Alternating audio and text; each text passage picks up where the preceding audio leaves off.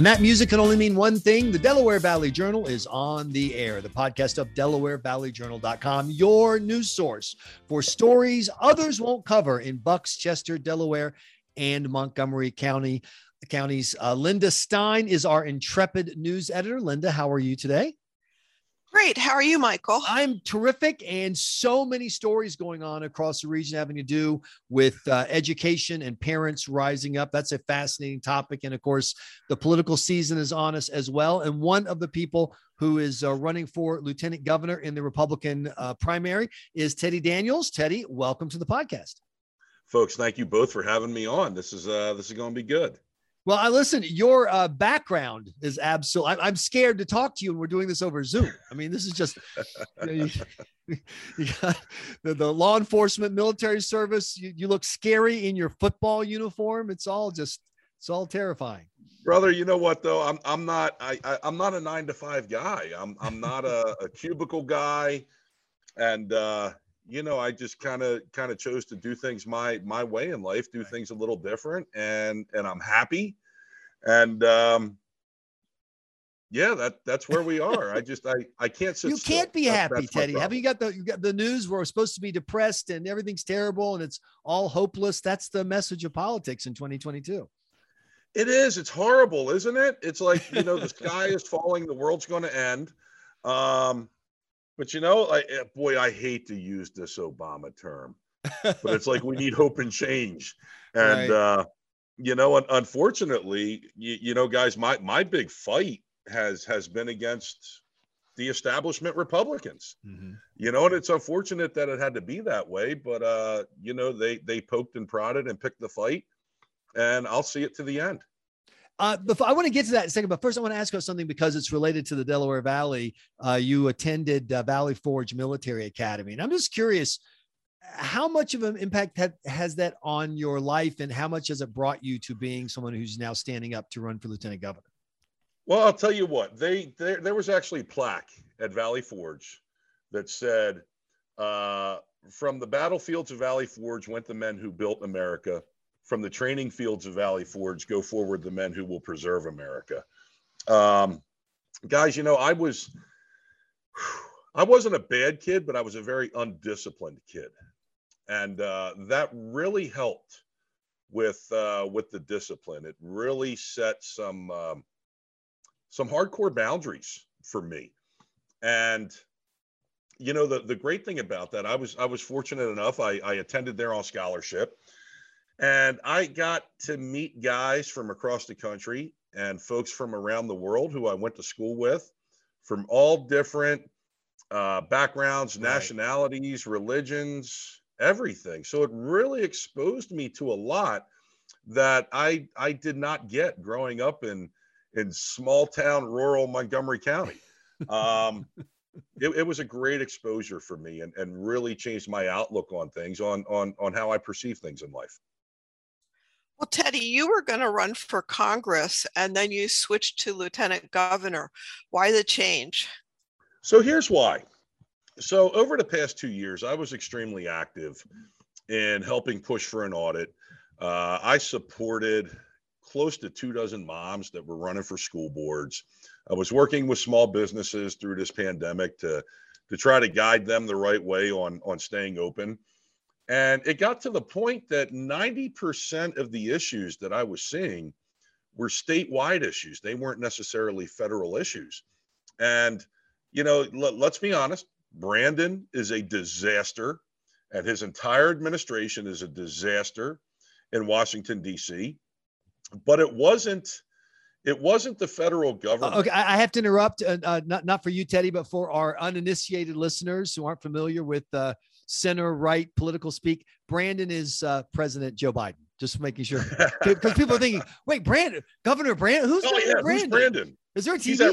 So I just want to make sure we got that. Go ahead. I apologize for interrupting. No, you're good. I will move on. But it wasn't the federal government that wanted to put masks on our kids, close your businesses, call people unessential. That was the state government. So, I felt to really have an impact in the work that I was doing and the things that I stand for, I felt the lieutenant governor's race was the best race to switch gears into, because ultimately it was state politics that affected everybody around their kitchen table. It wasn't federal. And I had breakfast with Marjorie Taylor Greene in Washington, D.C., and she told me, she goes, Teddy, she goes, I'm one of 435. She goes, I can't get anything accomplished down here. So I feel in state government, we can really get some great things accomplished for the people of Pennsylvania, and kind of hold that line to make sure tyranny never happens again. Well, Teddy, you had mentioned supporting mothers running for school board. You're a big proponent of school choice. Can you tell us why? I am, because I think the school system, the public school system, has failed us, and I think that's mostly because of the liberal teachers unions. And the one thing that I noticed is I was backing these moms running for school boards. I didn't get pushback from other candidates running for the same positions. I got pushback from teachers unions, because they knew which candidates they had on that school board. They knew which seats that they had that would go along with their contract negotiations and push the teachers union's agenda. Our children's education is not about a teachers union's contract. It's about a child's education. And you had moms stepping up to do the right thing who wanted to run for these positions. And then you had teachers unions involving themselves in the race, not for the welfare of the children, but for their own selfish reasons of preserving their teachers' contracts, their union contracts. And that's one of the big issues we had. And I don't know if you guys know or not, but my son, my youngest, is 4. He was supposed to start preschool this year, and we actually yanked him. He was registered to start, but they wanted to put a mask on my kid, and it's not going to happen. So, I stand very, very strong on that. And I do have to add this in. When it comes to kids, don't ever mandate masks or vaccines. Bottom line, when it comes to anybody, don't do that, but especially not children. I stood for, if you're going to close the schools, close them, but don't put a mask on these kids. Don't force them to wear one. Don't force them to get vaccinated. Right. There are other means and other choices out there. Let me ask you something, because people, your background, police service, military service, it's all great service, but the lieutenant governor's job, is a lot of, it's kind of work that people like you kind of mock. It's a desk and, sitting around and having meetings. Is Teddy the right guy for that job? And if so, why? Well, I'll tell you what, that's what it used to be. That's exactly. And you're absolutely right. That's what it used to be. It was almost like a retirement home for failed politicians, or, it was for an activist to step into. And I am neither. I'm looking to take that office and help push a conservative governor's agenda. And, obviously we have our responsibilities, but, when legislation needs to get passed, I hate to say it, guys, but there's so many in the party that are just spineless. They're afraid to stand up and do the right thing. So, if they need some leaning on to help pass some legislation, I think I'm absolutely perfect for that position. Sounds like a good point. Well, I was also wondering about your service as a police officer. What did that teach you about people? You know what? It really taught me communication skills. I'd have to say over 90% of the job is communication. And you get to see people, unfortunately, most likely on the worst day they've ever had in their life. And you need to show empathy. There's cases where empathy is needed. There's cases where sternness is needed. But it's really a lot of problem solving and just cutting away all of the peripheral noise and getting to the core of the issue to help solve a problem. And the one thing that it really made me realize is, just because somebody did something For instance, okay, so my mother was killed by a drunk driver in 2001. And, you know, Sorry. well, hey, that's life. You know, nobody gets out of here alive. And, you know, when I would arrest drunk drivers and bring them in, you know, number one, they had to be talked into it. Okay. Normally it's, hey, let me park your car. I'll give you a lift home. Even after my mother was killed by a drunk driver, I did not want that experience to change how I normally enforce the law. But if somebody talked themselves into one, you know, I would talk to them, and it was, hey, listen, you screwed up. You did something stupid. Okay, get through this. It doesn't mean that your life is over. It doesn't mean that you're a bad person. It just means you made a bad decision. And, you know, and that's what life is. And you really have to look at the totality of the circumstances in every situation. Well, let me ask about that, because the lieutenant governor's job in Pennsylvania is somewhat unique compared to other states. You deal directly with, you know, pardons, paroles, et cetera. How would your background in law enforcement, you know, some people might say, oh my gosh, I don't want you there because you're going to be anti, you know, the convicted. You're going to, you know, you're going to make it tougher on people to get a fair hearing about how their case should be handled. What would you say to those people? So I'll tell you this. If you are actually spending time in prison, you had more than enough chances to get your life squared away. More than enough. Knowing how the legal system and the judicial system works, you know, you just don't get popped in the clink for your first offense. So this is obviously a lot of times a pattern of conduct. And honestly, as far as the pardon board is concerned, the main thing that needs to be taken into account is there's a victim in every single one of these cases.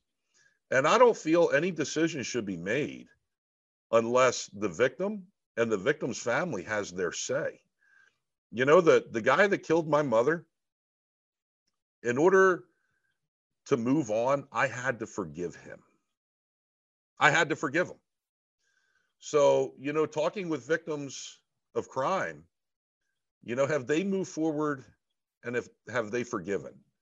And honestly, any decision that's made on that is going to be based on what the victim and the victim's family wants. Teddy, you were already a police officer, but then you decided to enlist and got sent over to Afghanistan. Why did you enlist? You know, it was one of those things that I always wanted to do. As I worked up the chain in law enforcement, found myself sitting behind a desk more and more and less out on the street. And I was 35 years old, and I guess you could call it my midlife crisis. Have I peaked?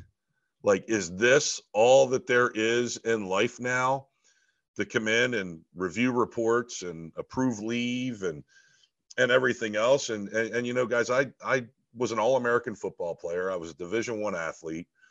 And you know, at 35, I wanted to join when I was younger. I just did not have the opportunity to do it.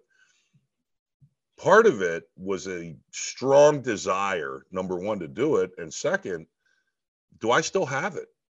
Can I still do this? And, you know, there were a lot of naysayers. Teddy, you're too old. You're too banged up. You'll never make it out of boot camp. You won't pass the physicals. You won't be able to do this. You won't be able to do that. And, you know, the thing is, every time when somebody throws a negative, I just kind of turn that into fuel. And it's like, okay, all right. So you say I can't do it. Now I got to prove you wrong. And I went infantry because I wanted to be deployed. I wanted to go to either Iraq or Afghanistan. And I know it may sound morbid, but a small part of me still wanted payback for 9/11. And I didn't feel I did my part. It was my job to stand up and put my country's uniform on and go have a part in that. You know, you'd watch the news, you'd see the caskets coming home. And it's not fair that other men and women went out and fought for the freedom that I'm enjoying. I need to do my part as well. And then you were wounded over there and received a Purple Heart. I did. I got the one medal nobody wants to get. Yeah, I took 4 bullets on a hillside. actually had a helmet cam on. That video back in 2012 went incredibly viral. It's been seen over 50 million times.